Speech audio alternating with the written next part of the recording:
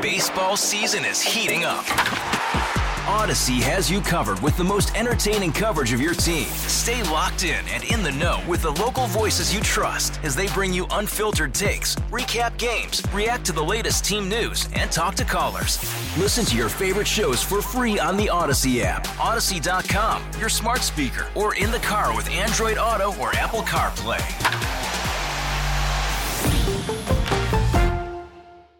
It is a time of year where many of us take stock of the good things happening in our own lives, if you have those things to celebrate. But for those of us who are blessed to have some of the basics covered, simple things like being healthy, having a roof over your head. It's also a time of year where you can turn that direction outward. For me, the issue of homelessness is something I've always cared about in our community, but over the last couple years, that issue has become more in our face, right? Largely because of the homeless encampments, where homelessness has come out of the shadows. It's always been an issue in our community, but because of our weather, you generally didn't have people living under, at least large-scale groups of people living under bridges. There's more couch surfing and people really struggling to get by, different situations. The number of people who are homeless in Minnesota, according to the U.S. Department of Housing and Urban Development, is 8,393. That was the count from January, the beginning of 2023, and then just released this week. Denver took very bold action. They're trying to provide housing for 1,000 people. Denver has more of an issue with migrants going into that community. And that just made me say, wow, like that's bold action by the community trying to provide emergency shelter for people and try to end the issue of encampments. It made me wonder where are we at here?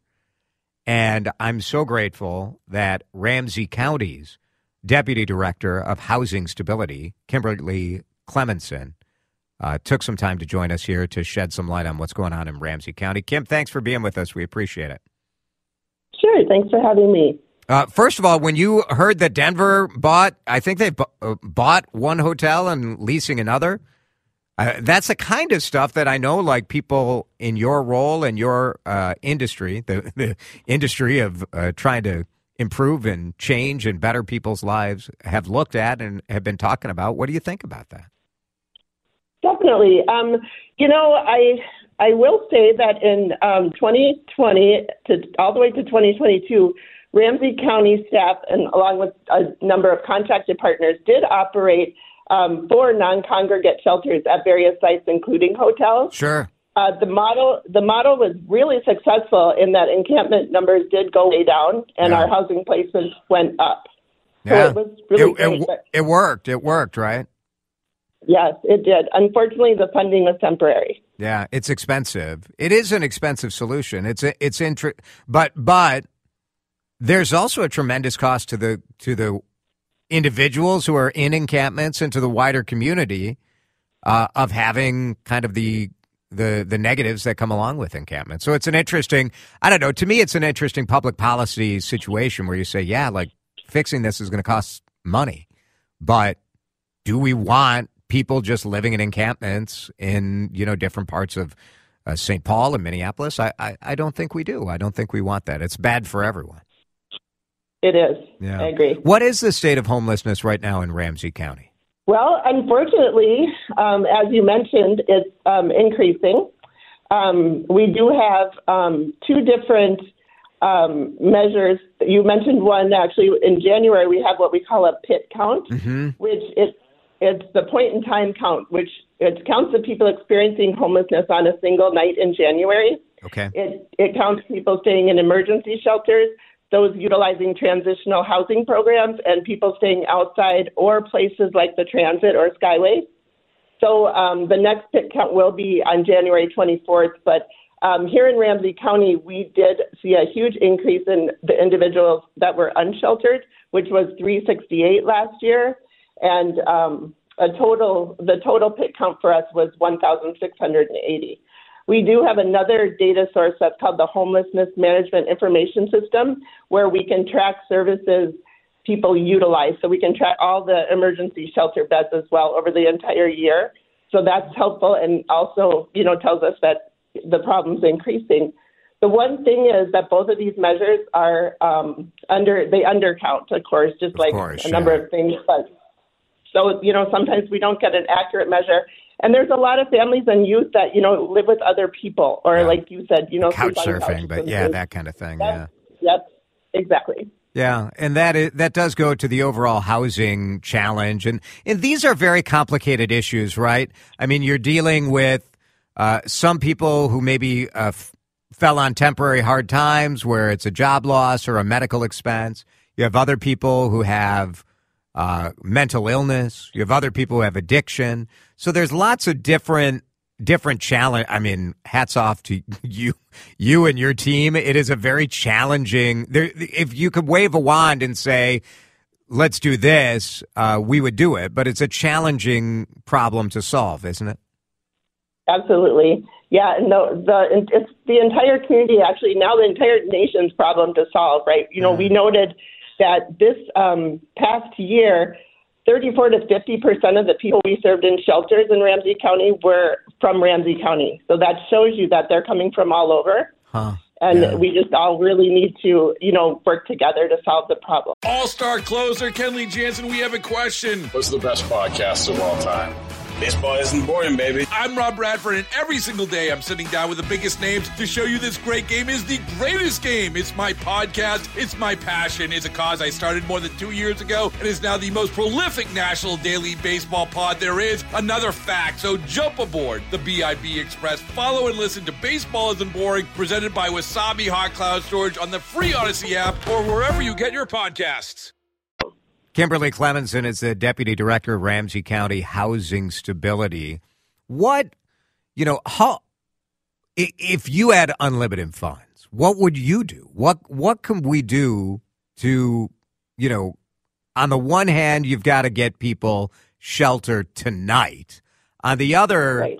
the next step of that is you're always going to have people who are unhoused if you don't have affordable housing available for people. And that's not just an issue here in Minnesota. It's an issue everywhere in America. Exactly. And Ramsey County has invested tens of millions of dollars in affordable housing. And so what we're doing right now is trying to do our best to shelter individuals and fill the gaps while those units are coming online. Yeah. So I think you guys just approved, I think 2 days ago, $2.9 million for affordable housing projects. It should add like another, 120 or so units to the local supply, which is, it's not is that a lot or not a lot? It's hard to tell from my perspective. I know it's not enough. I'll say that. Yeah, How about that? Yeah. I like that. That makes sense. Yeah. Yeah, last year I think we did bring online 1,000 new rental properties, or apartments, which is great. It's a great start. But we need all sorts of programs across the continuum. So you need the shelter, for people that, like you said, need it tonight. Right. But we also need some transitional programs so people have a place to land where we can find them and get them some services that will help them find housing. Right. So if you don't have a place to stay, it's very hard to access services. So I really makes sense. Right. I just think that's really important. And we did a lot of that work as well, where we were putting people in transitional housing to, work them into permanent housing. And then that funding also was temporary. So that's the problem. It's a lot of a lot more money. Right.